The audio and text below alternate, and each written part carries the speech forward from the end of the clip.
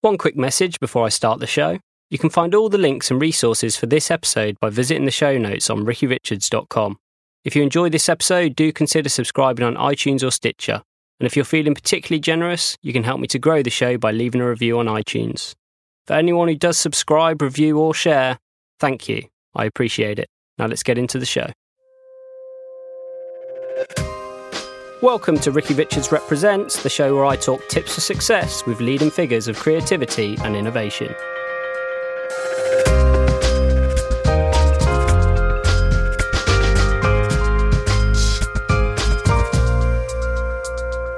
Hello everyone, and welcome to another episode of the show. My guest today is Simon Gosling. Simon is the futurist at Unruly, a company that gets videos seen, shared and loved across the open web. Founded in 2006 and acquired in 2011 by News Corp, Simon's role is to explore and make predictions about future marketing trends based on the most cutting-edge technologies. With over 25 years of experience in the advertising industry and a leading authority in VR, VFX and CGI animation, Simon became the global CEO of Happy Finish in 2013, where he expanded all of their global offices into full 360 production houses, adding motion effects to their still CGI and animation business and turning Happy Finish into a world leader in the creation of VR experiences. Simon has then taken the helm of Unruly's Future Home project and now spends his days experimenting with new media formats and advising people on the trajectories and opportunities of these emerging platforms. It's very exciting to have him on the show with us today. Simon, welcome to the show. Thank you, Ricky. It's a pleasure to be here. Yeah, we've caught up a little bit before the show today, and it's been really insightful. You've certainly filled me full of insights, so I'm sure there's lots to talk about today. Before we get into the nitty-gritty, I wondered if you'd be kind enough to just share some of your general philosophy when it comes to advertising and what actually constitutes good advertising today. Storytelling is the vital component of all good advertising. If you say to someone, remember any ad, storytelling is going to be the thing that they remember most, and storytelling that connects. And one of the things that's very important in that is good emotional intelligence. If you get that right, then people are more likely to share your videos online. Sharing is caring, caring is buying. If you get the emotional intelligence correct, you're more likely to sell the product. And so storytelling is really where it's at, and that's what I've always enjoyed the most over the years of enjoying advertising. For people that aren't familiar with the term emotional intelligence, I know that there's actually a book about emotional intelligence, is there not?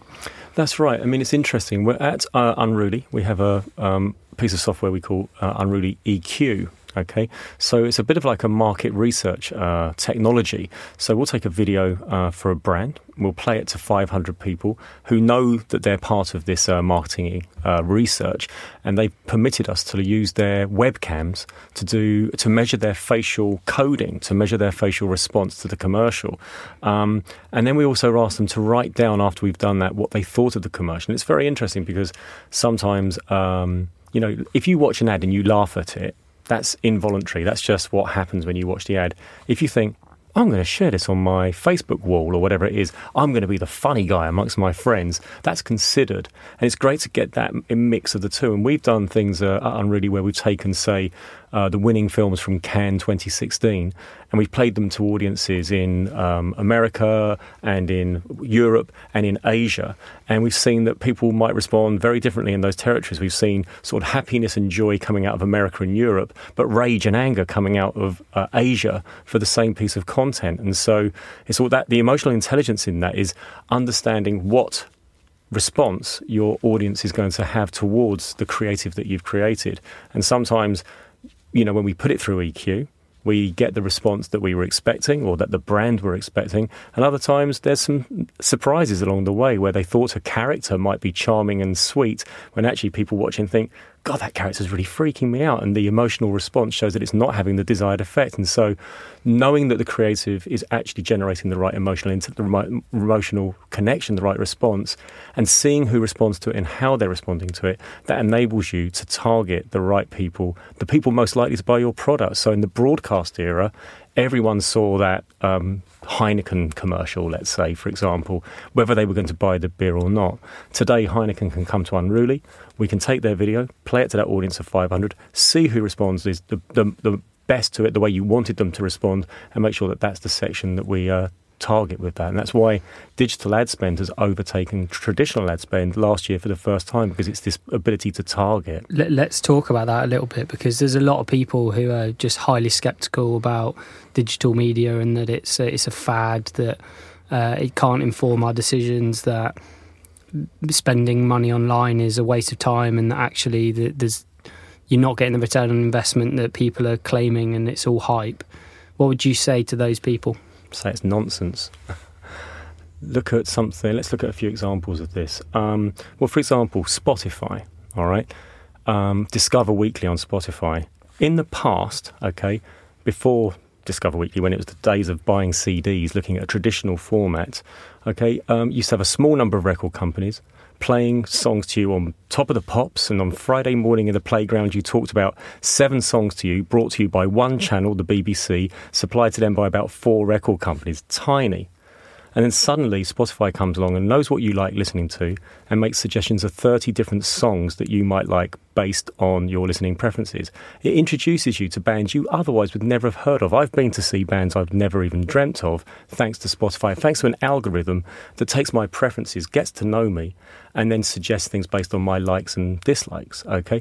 Now, when that comes to brands and the ambient era of advertising, we're talking about the connected home being the ambient era of advertising, well, there's all sorts of opportunities for brands to enter the marketplace who in the past didn't have the budgets to do so, but now they can make themselves known because they can appeal to people's preferences. I think, digital and ambient spending and that ability to target and that ability to apply emotional intelligence to that's what's going to connect. That's why we've seen such great examples of ads that we've distributed through Unruly doing so well. You just mentioned there Spotify. I think that's a great example of a way that you've been introduced to a brand through a medium that most people wouldn't even consider as an option, as an advertising delivery method. So, being able to change some of the data so that you appear after Justin Bieber, for example, as opposed to being after somebody else, like that might be a really worthy investment of time and advertising spend if it means that you get elevated. Yeah. What are some other lesser known kind of tidbits of, say, the internet where people just aren't even thinking about where you may get a competitive edge? Okay, I mean, just to say on the Spotify example, I think if Spotify does that for music, I think there's an opportunity for supermarkets to do that for food and for food brands. So supermarkets, people are going to start, I talk about traditional, digital and ambient. So traditionally, people used to push shopping trolleys down supermarket aisles. In the digital era, we started shopping online and doing our weekly shop on our laptop, and the van delivers it at the weekend. Now you can add to basket via your Alexa or through your Google Home, your voice assistant. You can actually add to basket on the go. Very, very simple. And so as you do this, if you think about it, there's an opportunity for someone like, let's say, Tesco's to say, we know what you buy each week. Spotify know what you listen to, all right? And by knowing what you buy each week, it's like people who like prawns almost also like calamari. So would you like me to add calamari to your basket, to mix it up a bit, to introduce you to stuff you might never have had? Not only can I introduce you to it, I can add it to your shopping basket. I can talk you through how to cook it, all right? And I can even switch on your appliances to cook it perfectly for you. That's about what the connected home is going to do. So that's one thing about, how AI and algorithms can broaden your horizons. In terms of ad formats that you're saying about sort of opportunities for brands, I think there's 2 real key things that we talk about in the future home at Unruly in terms of next generation ad formats, which are really coming to the fore right now. Very important. One is voice strategy, and the other one is augmented reality, being an immersive ad format. If I may say as well, one of the things we talk about when brands think about the connected home, they have to think of it in relation to the outside world. Think of the outside world as the space in which you develop brand love and affection, where brands offer experiences. Think of inside the home or inside the car, okay, as your point of sale. The connected home is your point of sale. So that's vital. All right. So you might be driving down the street with an Alexa-like kind of device in your car. Alexa's just been introduced to BMW. It's already in Ford. It's coming out next year to BMW. You can even buy a clip-on voice activation unit called Chris, which is being developed right now. It's almost like an Echo. Going to just stick on your windscreen. You don't have to buy a BMW to have this technology. You can stop at the traffic lights, see a traditional poster for Heineken, let's say again, and you can be in your car and you can say, add to basket. bottles of that particular product. Voice is really important because right now, 20% of all internet searching is done by voice. By 2020, the year of the future home, 50% of all internet search will be done by voice. That seems like quite an unbelievable number, actually. 20%, you say? Right now, that's what I've read online from reliable sources. 20% of all internet searches are voice-based. An internet search could be, I came to the studio today and I can say, how do I get to, Soho or whichever area we're in? And that's an internet search. It's using voice rather than typing to search. And 20% is what it is today, 50% tomorrow. And the thing that brands are really afraid of in the voice era, in fact, Campaign magazine call it the brandless era of voice. I was at Demexco in Cologne, a big marketing event just 2 weeks ago. The keynote talk was Amazon, and the subject of the talk was, have you got your voice strategy worked out? Because brands want to avoid brand bypass. These are two very important words, okay? Because brand bypass could be described as follows. If I say, add batteries to basket, I'm probably going to get Amazon batteries if I order them through an Alexa. What do Duracell want me to say? Add Duracell batteries to basket. Google say you have to have two moments in your voice strategy. Want to know, want to buy. So, for example, I was talking to Hellmann's. We've had 1,500 visitors come to the home, which you came to recently. And we've had about 120 tours with brands and agencies. Hellmann's were in there the other day with Unilever. And they realised on the spot, they said, you know what?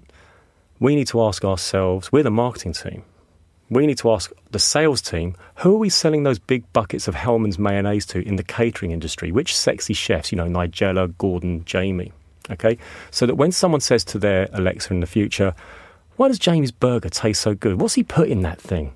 Well, if you've sold Hellmann's in the catering industry to Jamie, you don't want it to say, Jamie puts 1 teaspoon of ketchup and 1 teaspoon of mayonnaise in his burger.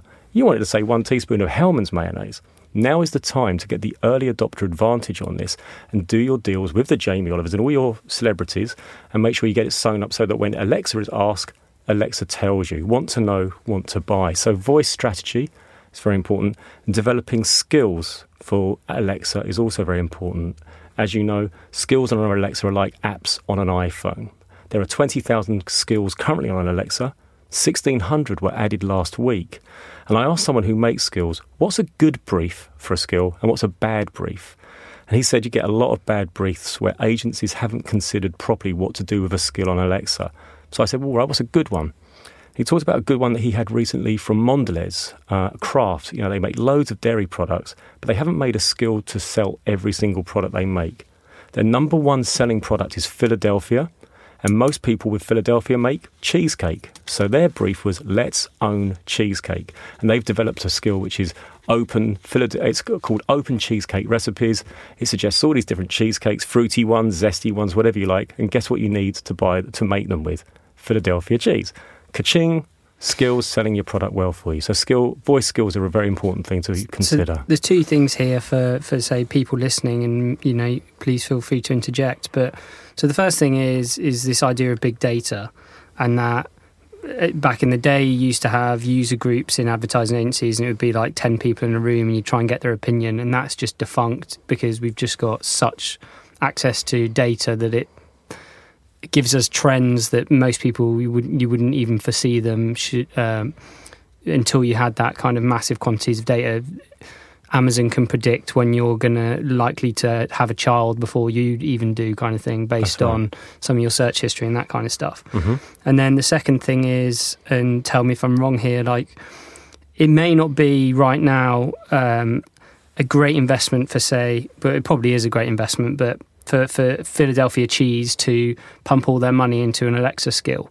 However, what you're doing is, like you say, you're getting your early adopter advantage, and this is a theory that many marketers believe, which is move onto a platform before it's popular, get your foothold, and then as it grows, you've already established a base and you can leverage that. And when everyone else is catching up, you're far ahead of the game, and you've already iterated and you become a market leader. So in that respect, it does become a worthy investment. Am I right in saying that? Yeah, Keith Weed, the CEO of Unilever, says be future facing as a company. Be there so that you're there before the consumers are, so that when the consumers get there, you're ready and there to greet them. And actually, that's a really good philosophy that he comes out with, because what we've seen previously is, people are buying iPhones and brands go, we need an app. Consumers always lead the way. Consumers set up Facebook pages and brands go, we need a Facebook page.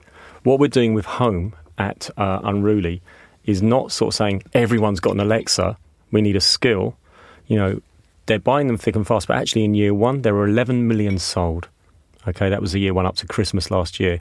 But that's the same number of devices as Apple sold iPhones in year one. So it's on the same sales trajectory as the iPhone. And the iPhone went on to sell 1 billion. So what we're saying with the future home is we'll get your videos seen today, but what are we going to do within the future?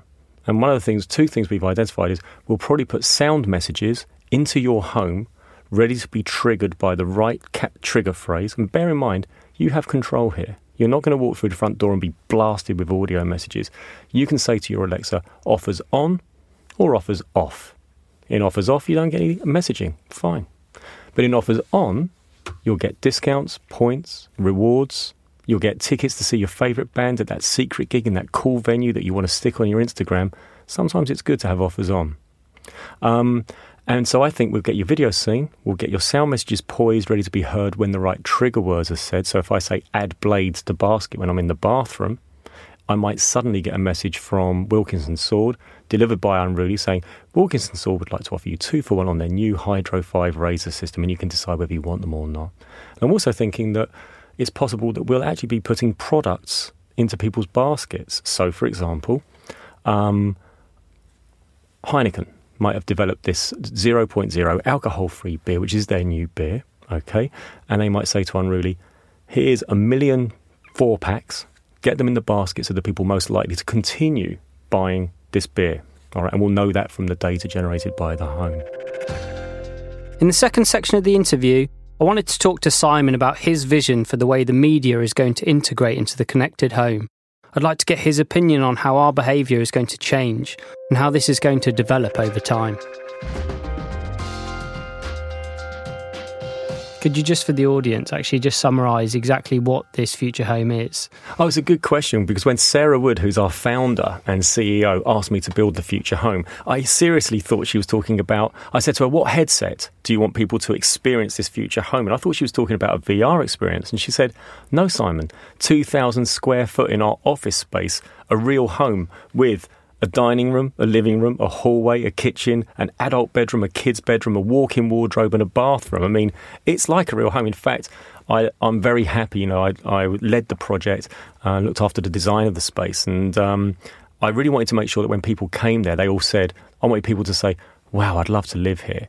And they do, which is always, I always smile inside when I hear that, because I wanted it to come across as an authentic home space rather than a sort of a showroom in someone's office. This feels like a home. You really could live in the space, and you've been there. So it has beautiful paintings and it has beautiful furniture and it mixes old and new. In fact, I was advised by Home Magazine, part of News Corp, and Remodelista.com to make sure it was hygge, this Swedish, this Scandinavian word for cosy and warm. And, it's really important. So we've really looked at human behaviour. We've looked at what the home of the future is going to look like. We've bought plants inside, lots of plants. If you look at the Apple store on Regent Street, this beautiful store, there's beautiful trees in there. It's all about biophilia, mixing plants and interior design. So when you go, it is a 2,000 square foot office in our office in Whitechapel, our HQ, and it's a home where people have this tour, which I conduct with my colleagues on our commercials team, and we show people around the home. We go from room to room.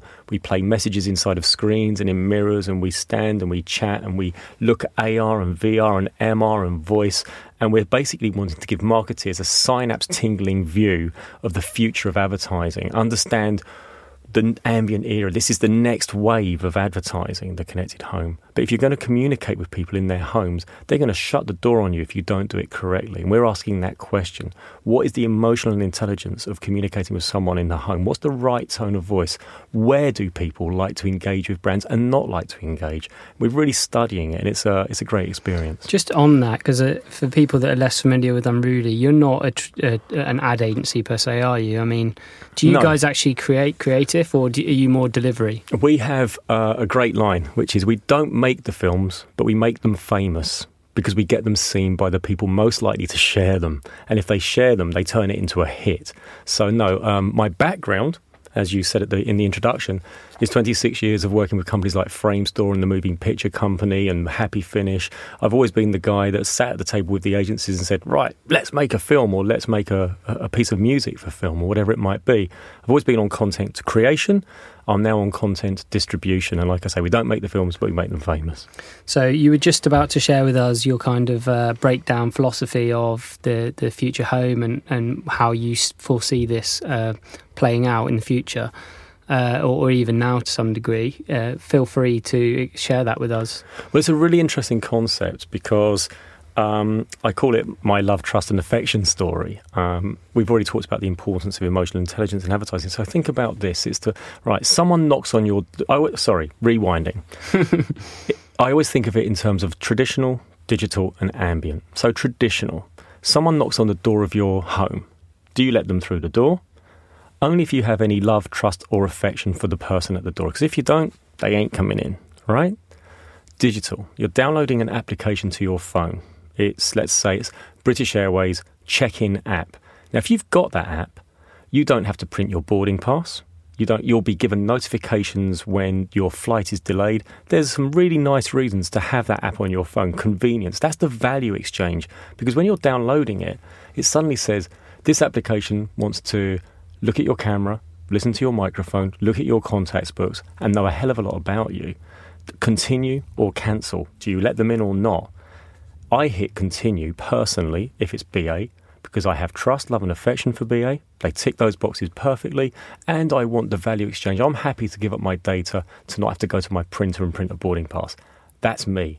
That's my choice. I'm not saying everyone else should, but that's how it works with me. Would you, Chris, continue? Yeah, well, I just want to dig into that very quickly because, again, for people, especially in traditional advertising world, the idea of value exchange is often skirted. So you'll produce a commercial or some kind of video and it will just be a way of ramming home a message that people don't want to engage with.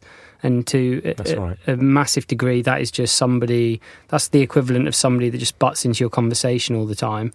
And you can argue that they'll get their message across, but you're not going to invite them to dinner again. Whereas the person that waits and then provides some valuable insight or some information that you're like, oh, great, let's invite this person around again. And the equivalent of that is to produce a video that isn't the pre-roll ad that you're having to skip. It's the actual video itself that you're going to voluntarily to engage with it. Is the way I look at these is a value exchange, but likewise that can be applied to just about anything digitally and app. It's very important in terms of the giving up of data. You know, once upon a time, my parents would say, I can't believe you've given your credit card details to a computer and bought an EasyJet flight. And I said, oh, look, you don't have to, and I'm not going to convince you to do so, Mum and Dad. You can get in the car, drive to Thomas Cook, wait for your turn, and then be served at the desk for someone to buy you a flight. That you can still do that, well, just about, all right? But I'm going to give the computer my credit card, I'm going to double-click, and I'm going to book my flights. What do you think my parents do now? They double-click, okay? Now, that's not to say it's right. I'm not saying people should. I'm saying that's what history shows us, that it becomes commonplace. You get generally, even with voice technology, we're seeing the earliest examples of voice adoption. Really, it's 11 to 17-year-olds who are using voice the most, and over 55-year-olds are using it the least. No surprises. But interestingly, I think voice, I'm a family of 5. Trust me, I think voice is going to become the 6th family member. I'll explain why. Recently, there were 2 twin boys, 4 years old, in Croydon, and they have a 2-year-old brother. And this is a true story. They went into the kitchen of their home, and Mum was unconscious on the floor, passed out.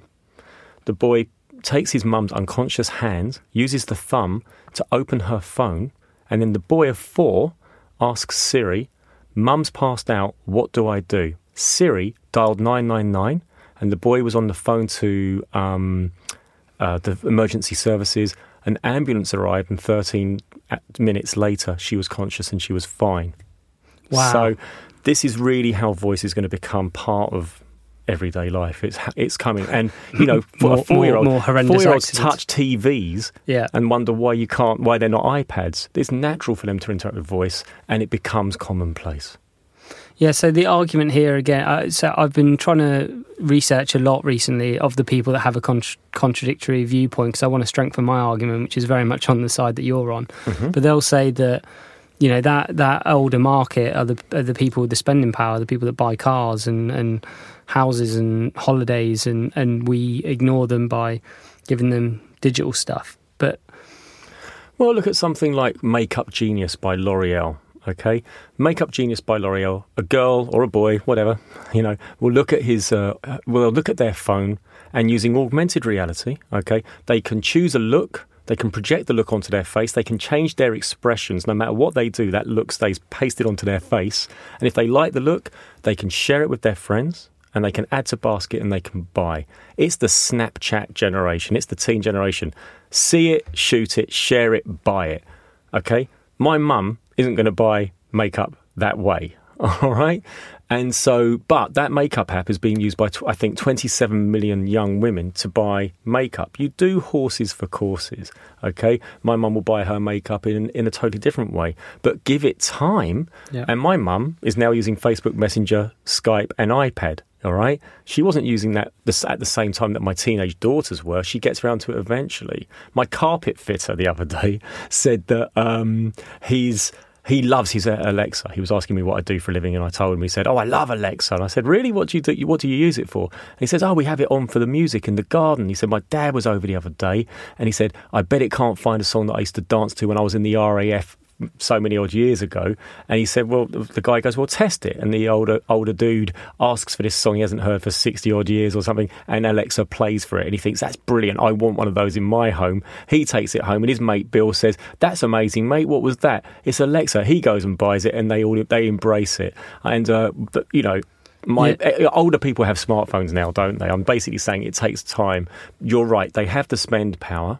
All right, maybe voice isn't the way to go for them right now, but it will become so. And it will become so when they gather around together at the Christmas table and they go, "What's this Alexa thing?" And it starts to become commonplace. Also, a friend of mine, his mum's 66. She's having, she has engaged a certain disability which is preventing her from driving or typing. I think it's to do with her sight. And he's shown her how to add to her Ocado basket by voice. And she said, "Add bananas to my Ocado basket." And she saw on her phone bananas were just miraculously added by voice. And she thought that was a miracle. And once they see how easy and natural voice is, they're going to engage with it.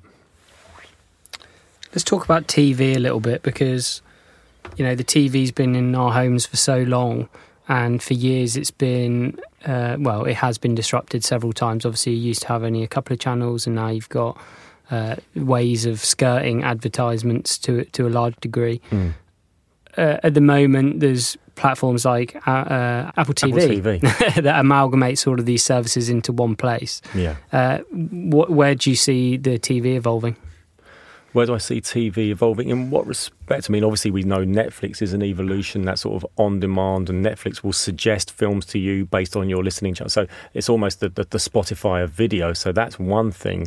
I think one of the things that we're seeing with Sky is this, with Sky Q Box, is I'm in my taxi and I'm watching a film and I walk into my living room and I pick the film up from where I left off. I was on my tablet and now I'm on my TV in my living room, and then I think, actually, it's a bit late, I'm going to go to bed, and I pick the film up from exactly the right point in my bedroom TV. That's called sort of seamless viewing. So that's definitely something that we're going to see, not just in visual, it's also going to be in audio. You know, HarperCollins books will develop audio books that want to do the same thing. But going from the car to the living room to the kitchen, you just hear the same thing. Sonos are kind of doing that with speakers in music. You go from one room to the other and you hear that same thing wherever you go. And that fluid motion of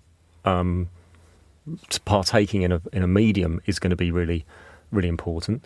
But in terms of what TV, I mean, this is the Amazon thing as well, and Netflix, Amazon can afford to pay more to film crews and stuff to build to create new series, which is what we're seeing. Netflix have got more money, and we're seeing those sort of organisations have the budgets to engage the best stars and the best directors. It's funny, isn't it? I think it started with HBO. All of a sudden, there started to be this sense that HBO were producing the best telly, and then it seems like lots of people are jumping on. Like, do you know what the content is? We're going to funnel loads of money here. That's right. I was talking the other day to some of my employees about actually turning the stuff that we're watching into ads. So an example I had at the top of my head was the Lego Movie.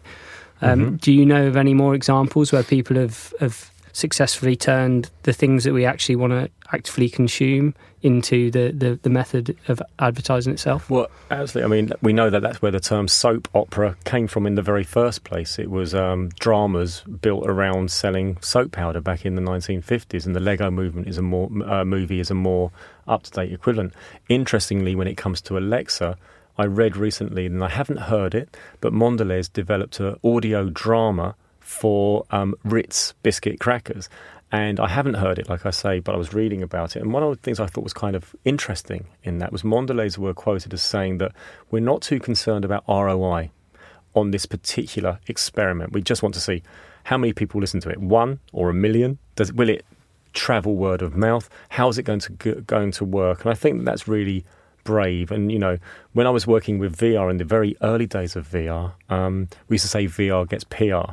We did something with Subway sandwiches, for example, whereby their latest sandwich, and you saw posters and you saw TV ads for the New York Sub.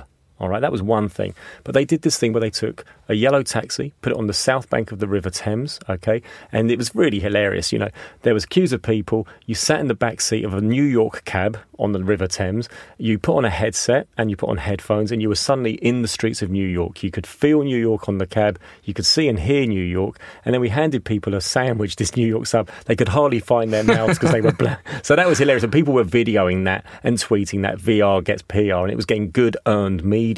But at the same time, people at that time were saying, hey, I can taste New York, I can see New York, this is amazing. And they were really picked up on it. But Subway kind of did that as an add-on to their campaign, which was advertising this thing. But it was great. It wasn't expensive, and it meant that they were doing something which got them earned media. And I think by Mondelez and Ritz Crackers doing this Alexa thing, even if people don't listen to it, the amount of press they're getting just by the fact that they're the first to market doing it is giving them kudos. One which always makes me laugh actually is the guy for Squarespace. I forget what his name is now. He's an artist, and he brought out a concept which was a film that wouldn't be released until after he's died. And obviously no one was allowed to see it up until that point. What the friggin' hell was his name? Anyway, completely lost it. It all occurred to me. It's John Malkovich. There you go. John Malkovich supposedly came up with a film that wouldn't be released until after he died. And I remember the amount of press that generated, and thinking to myself, he's probably not even made this film. It'd be amazing if in 100 years' time, when they come to actually release that, if he's done absolutely diddly squat. It's interesting. That's almost what Black Lazarus became for David Bowie. Not intentionally, but it became the album that was released after his death, wasn't it? And all the more interesting for it, I guess. According to a recent VentureBeat article, apparently 700 million people are regularly playing online games. And what changes are we going to see in the gaming space? Obviously, It's something that people are doing at home. And, what can we expect, and what can advertisers be doing to be in that space? I don't want to make this all about advertising, but I know that tends... That is going to be immense, all right? Google, I would suggest to people, have a look at Peter Jackson... BBC Click AR, right? If you look at that video, you're going to see Peter Jackson has done this experiment where with an iPad, he's just looking at a dining room table. It's just a blank dining room table. And using AR Kit, he's creating an experience where there are characters walking around the dining room table around buildings. Spaceships are flying in and bombing them, right? And they jump off the table. They know where the edge of the table is. That's called depth perception, all right? The characters run to the edge of the table, dive off and jump for their lives and stuff. And it's all just happening on the table in front of you. You know how it was almost like that Princess Leia coming out of R2-D2. Holograms, that's going to be a massive part of the future. AR Kit is a device made by Apple. It's going to be on 381 million iPhones this year. And IKEA have already used AR kit to sell furniture. You scan an area of your living room, you select a piece of furniture, and that piece of furniture enters your living room. You're also going to know if it's going to fit through the door. All right. And one of the things we're saying about future technology, if 50s tech was about labour-saving devices, future tech's about assistance and well-being. All right. And so through this AR kit-enabled app for IKEA, choose the furniture, you can add it to basket and buy. Now, people will say, oh, but you want to sit on a sofa before you buy it. Maybe. But people said to the lady that founded Net-a-Porter, that bank manager said, I'm not giving you money for your business. I know how my wife shops. She won't buy a dress for £2,500 unless she can try it on first. Wrong. As long as it's delivered well, she'll have it delivered to her door, and then she'll decide whether she wants it or not. And it'll probably be, you'll see something at your friend's house, and then you'll go, I want that, and just make sure it fits. And then computer vision. eBay have created an application which they're working on at the moment, where you can be walking past a shop, you can snap any item, it understands what it is, and it can show you where to buy it on eBay and buy it. Tommy Hilfiger's using it. It's called Tommyland. Okay. In terms of gamification, people thought that Pokemon Go was an AR game. It wasn't. It was a GPS game. If you happened to point your device at the right bit of GPS, you saw a Pokemon monster. Now, with advances in AR, including AR Kit, Google's Tango system, you're going to be able to creep up behind Pokemon. Pokemon's going to know where the tree is, know where the bench is. He's going to be able to jump from surface to surface. He's not just going to hang on a bit of GPS, gormlessly. He's going to hide, know how to bounce on things around you, and you're going to have to catch him. Gamification is going to go through the roof with these latest advances, and that's not in the future. That's now. AR Core is Google's answer to AR Kit. IKEA are already using it. I really think that brands need to start getting not just a voice strategy, but an augmented reality strategy. And I'll explain why. Confucius said, tell me and I'll forget, show me and I might remember, involve me and I'll understand. And nothing is more engaging or more involving than augmented reality and virtual reality. I've got a friend, and this might be a little bit off topic, but his dad gave him this theory, which I thought was quite nice, which was basically a lot of the stuff which is taking off is giving the everyday man the lifestyle of a millionaire. And to some degree, I see this IKEA, this IKEA idea, it fits perfectly into that you would normally have somebody that would come around and go, what kind of furniture would you like here? Or what about these suggestions or whatever? You'd have your personal stylist. Stylist, yeah. And the other thing that a millionaire is supposed to have, or, the lifestyle of a millionaire is supposed to have more time because they have staff doing stuff for them. All right. Now, like I say, we're not going to get robots quite yet, but we are going to have technology which assists us. So I'll tell you something, as someone who lives in Shepherd's Bush and has done, for my care, too many visits to IKEA in Brent Cross, if I had the option to live like a millionaire, right, I can select the chair, add to basket and buy, and I'll know if it's going to fit. And I know millimetre accurately how it's going to look in my room. I'd rather do that and then go out and go to the park with my children, have time like a millionaire, go and do things, go and see a cinema film. I'd rather do that than traipse around IKEA. Frankly, that's my personal opinion. And that's where technology is providing flexibility, convenience and assistance. In the final segment of the interview, I wanted to talk to Simon about the potential of VR. As someone who has helped to grow a CGI company into one of the world's leading providers of VR content, I thought he would have some interesting insights into how the technology is going to develop and how it may be used moving forward.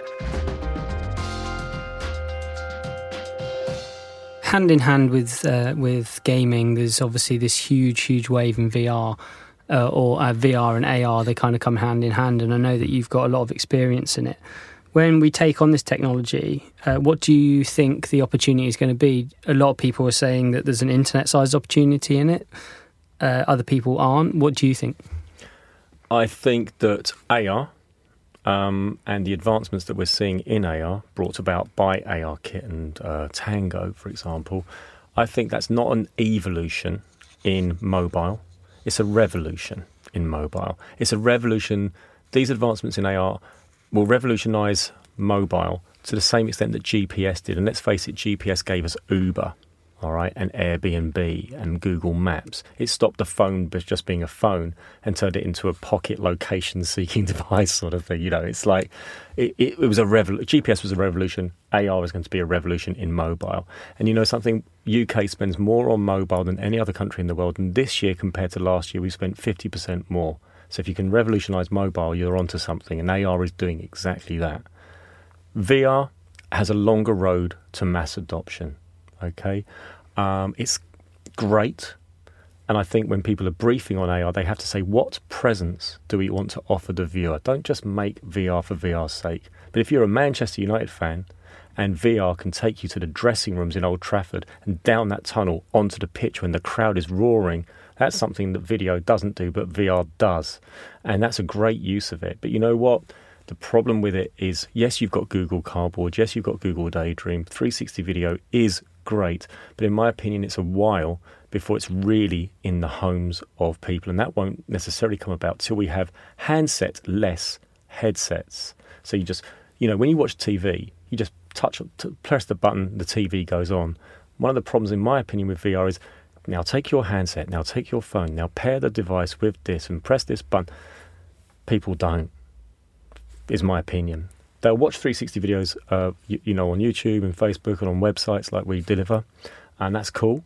And I think it is a really great format, but I think there's a longer road to mass adoption for VR.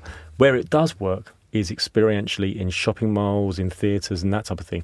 It can thrill people massively, and that's where I think it's currently got its best positioning.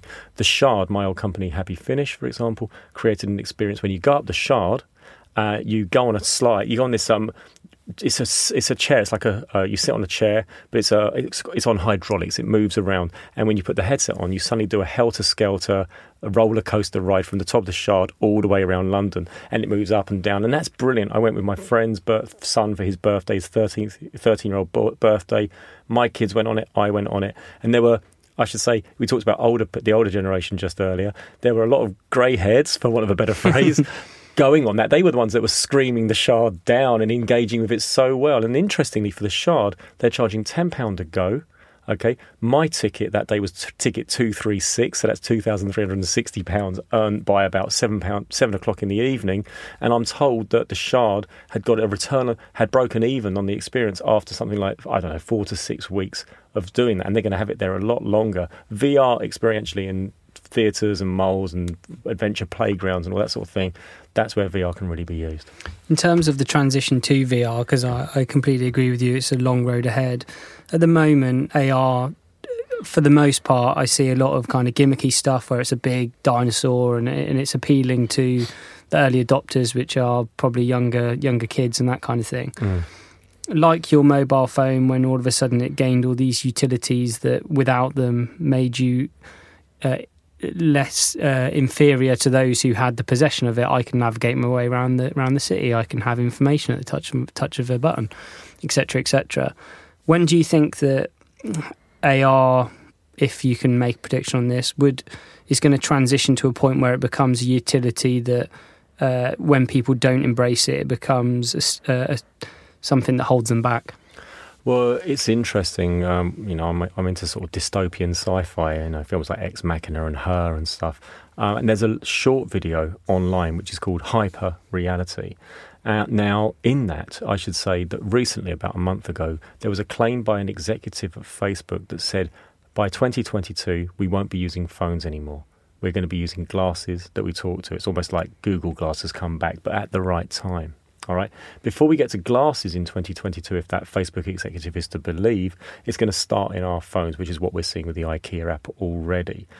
But by the time it's in glasses, in Hyper Reality, this dystopian short film, someone is walking through a supermarket, they're walking down the street, and their whole world is augmented with graphics. It's graphics showing you when it's safe to cross the road, when it's not safe to cross the road.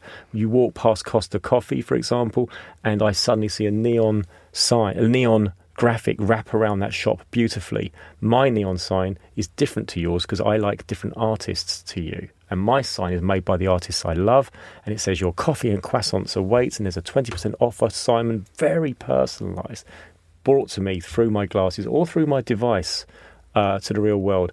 When it comes to the point where if you haven't got it, you're missing out, almost where we've got to, if you like, with mobile phones. Well, the Facebook guy said 2022 is when we'll be having it in glasses. Are we there yet on mobile in terms of AR? I don't think it's always being used gimmickly, although that certainly is part of it. But, Pokemon Go, was that a gimmick? Maybe it was. But it sent thousands of people running down the street after a monster, comparable to scenes from Hard Day's Night with teenagers chasing after the Beatles. It was such a mania. And so, yes, it's a gimmick, but hell, does it work?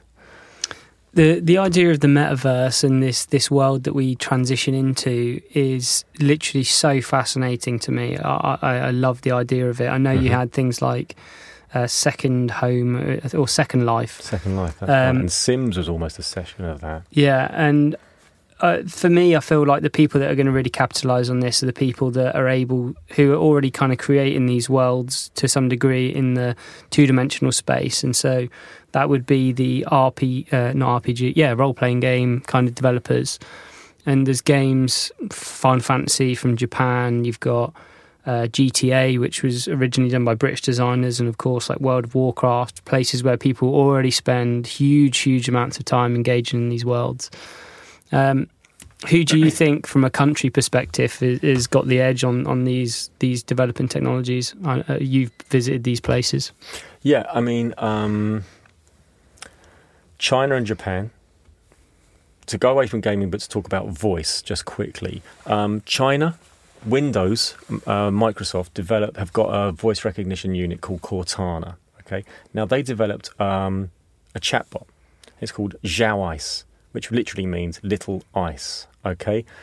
The way that chatbot, it's just a chatbot, 40 million Chinese people every day wake up and have a conversation with Zhao Ice to the tune of 23 turns. Good morning, how are you? Did you sleep well? It's the first thing they do, okay? There was a phrase said by one reporter that they felt it was interesting that China is showing a very rapid development of needy emotional relationships with devices and technology. And they noted that China was also the country of the single-child policy, where this companionship was desired. I don't personally subscribe to that point of view. I think we all grab our phones first thing in the morning, not just China.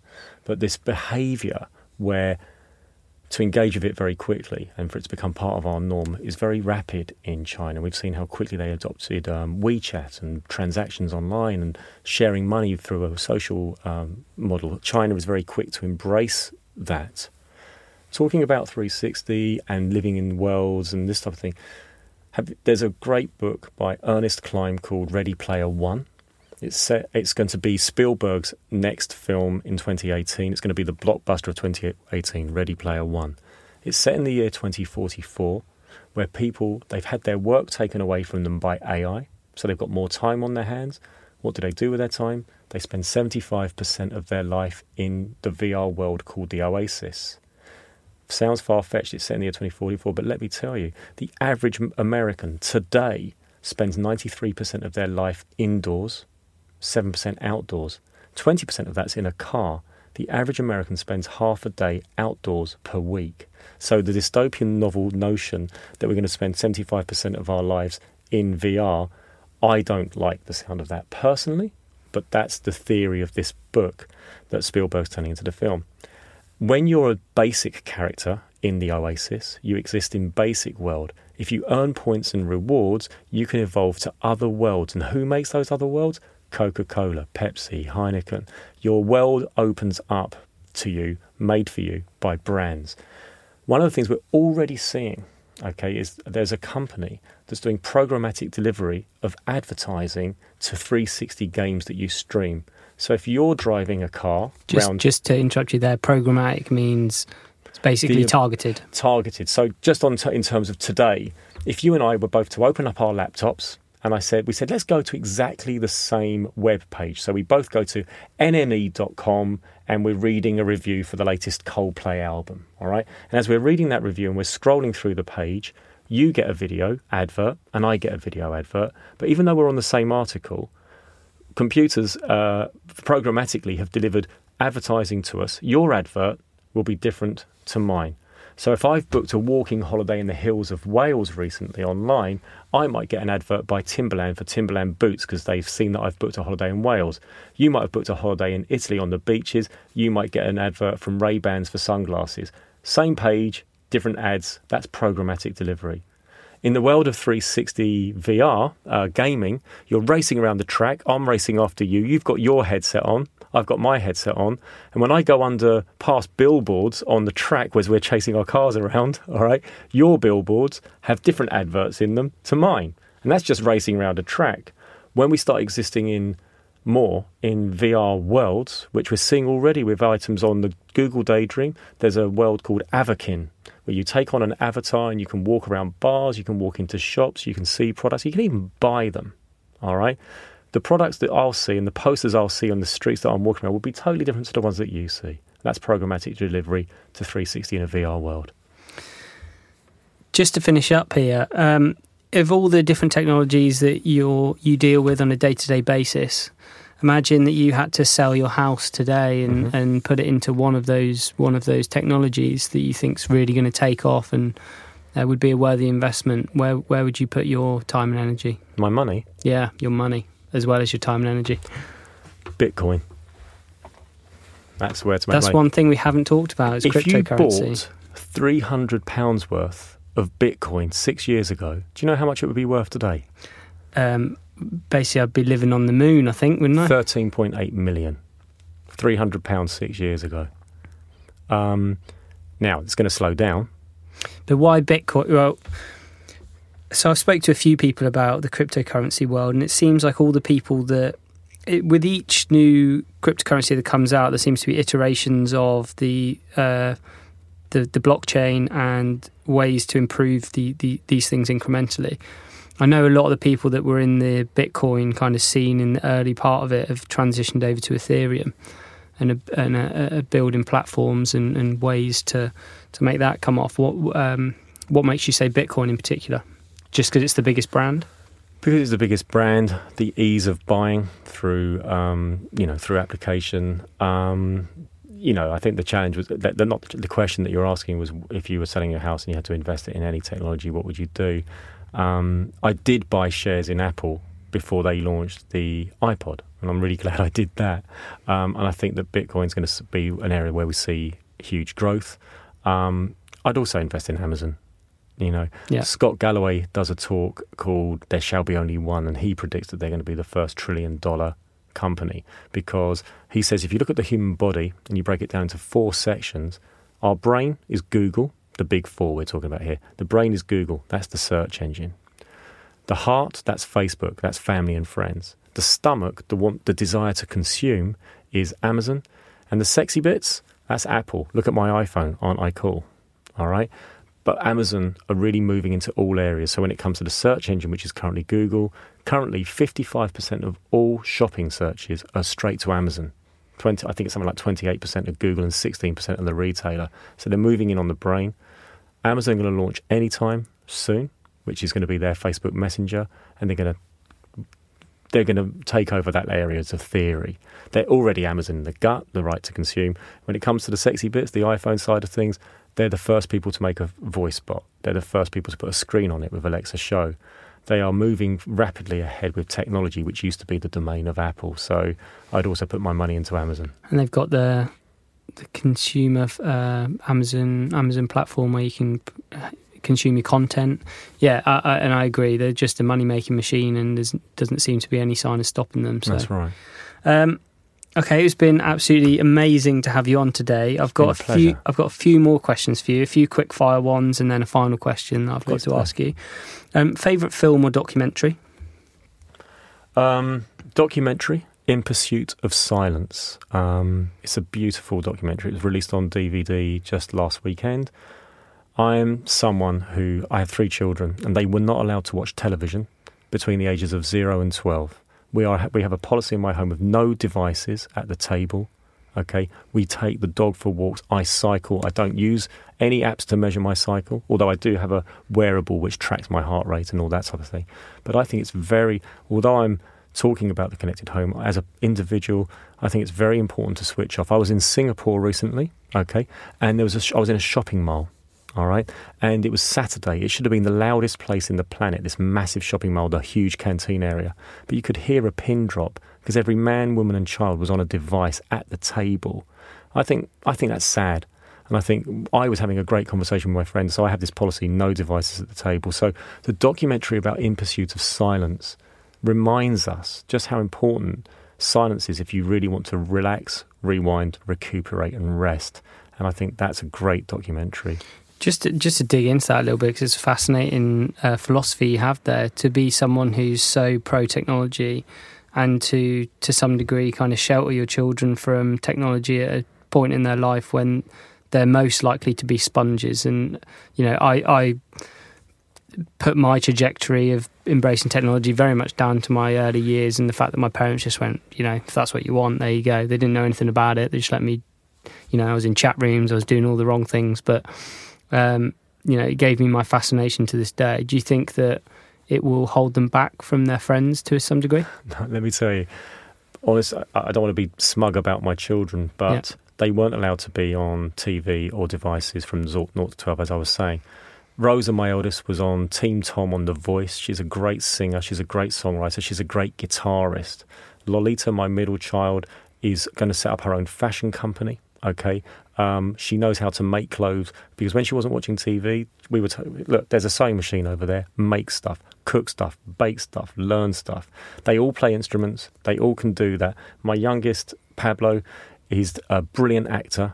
He's done plays at Bush Theatre and all around the place because he's reading, he's learning how to act, he's engaging with stuff. When it's the weekend, I thrash him at FIFA. All right? We watch films. We sit together now that they're older. They're now 19, 16 and 14. And we watch Bake Off together live and we laugh about it. But you know what? When we have a meal, no phones. How was your day at school? Is everything okay? What did you learn today? And I don't want to hear the word, it was fine. Elaborate. Why was it fine? Tell me something you learned today that you didn't know tomorrow. You've really got to make that effort. So I'm not saying that these devices are wrong for children, but I am saying that they have to be used in balance. I had a friend say to me, I said to him, how was your Christmas? And he goes, every time I took the iPod off my son, he screamed, iPad rather, off my son, he screamed and screamed. His son's 3. I'm like, don't give him the iPad then. You know, give him Lego, a book and some plasticine. It's like when you give dogs treats and then you wonder why they stare at you. Book or learning resource? My favourite book, I'm a massive fan of Haruki Murakami. I just love it. I love him. He can take you to other worlds like no other author. And he's the only author I've ever slept on the pavement of Waterstones at 3 o'clock in the morning to make sure I could be there for the signing of a book. So that's how much I love him. He's an amazing author. But learning resource, I also think that how to win friends and influence people, how to make friends and influence people. The Carnegie book is amazing. You know, it's written in the 30s, but that idea of how can it's a sales book at the end of the day, and it's about you know, understand who you're talking to, provide solutions. Don't try to sell your message. Try to hear what they need and provide a solution to their requirements. That's a great book. It's like the sister book to Think and Grow Rich by Napoleon Hill. It feels like they're of the same kind of ilk to some degree. A newsletter people should subscribe to? They should look. It's interesting because I think Wired magazine's great, but one of the things I'm enjoying as a futurist at Unruly and the way I stay ahead and understand is I follow other futurists. So Tom Goodwin, Michael Spencer. People could follow myself because I'm going through so much of it that I'm constantly putting onto my own LinkedIn and to my @SciGosling Twitter updates of where this technology is going and engaging in conversations with other thought leaders in the field to stay ahead of the game. I was literally just about to say, what website do you go to find out about new technology? But you've answered that question, so I'll move on to the next. TechCrunch is good. Yeah. What's a great present for Simon Gosling? A walk in the woods. It's my birthday soon, and my family said, what do you want to do? And I want to go to Burnham Beaches and walk in the woods with my family and my dog. Time with your family, that's the best thing in the world. And I know it sounds smug, but I absolutely mean it. Before I ask you the final question and reveal how people can actually get hold of you, I'm going to pass the show over to our producer Adam, who's going to share with you some actual insights from today's interview. Well, thanks for joining us today, Simon, and thank you for sharing your vision of the future. To quickly summarise, here's 5 of the actionable insights that I heard. Number 1, the heart of good advertising is storytelling. It will be the thing they'll remember the most. Get the emotional intelligence right and people will view and possibly share your content. Number 2, by 2020, 50% of all internet searches will be made by voice, making having a voice strategy hugely important, especially in order to avoid brand bypass, the notion that if someone adds a product to their online shopping basket by voice and don't mention the brand name, they may, for example, receive Amazon's own brand. Number 3, Amazon voice guilds allow brands to own certain information requests, like Philadelphia's How to Make a Cheesecake. The brand who gets there first will own delivering the information while advertising their product. Number 4, gamification of advertising is happening now and will be huge. IKEA is already using AR to sell furniture because AR and VR involve the buyer. And number 5, if you're thinking of investing, Bitcoin and Amazon are showing signs of great growth. Thank you, Adam. Some really great insights there. So to sum up, before I ask you the final question, where can people get hold of you, and do you have any asks for the audience? People can get hold of me on my Twitter, @SiGosling, or through my LinkedIn, Simon Gosling, and I'm the futurist at Unruly, so they can get hold of me there or follow me there. And any asks for the audience? How do you mean exactly, please? What would you, if you could ask them to do anything, ways to keep in touch, questions you have for them, anything that you would like them to kind of come at you with?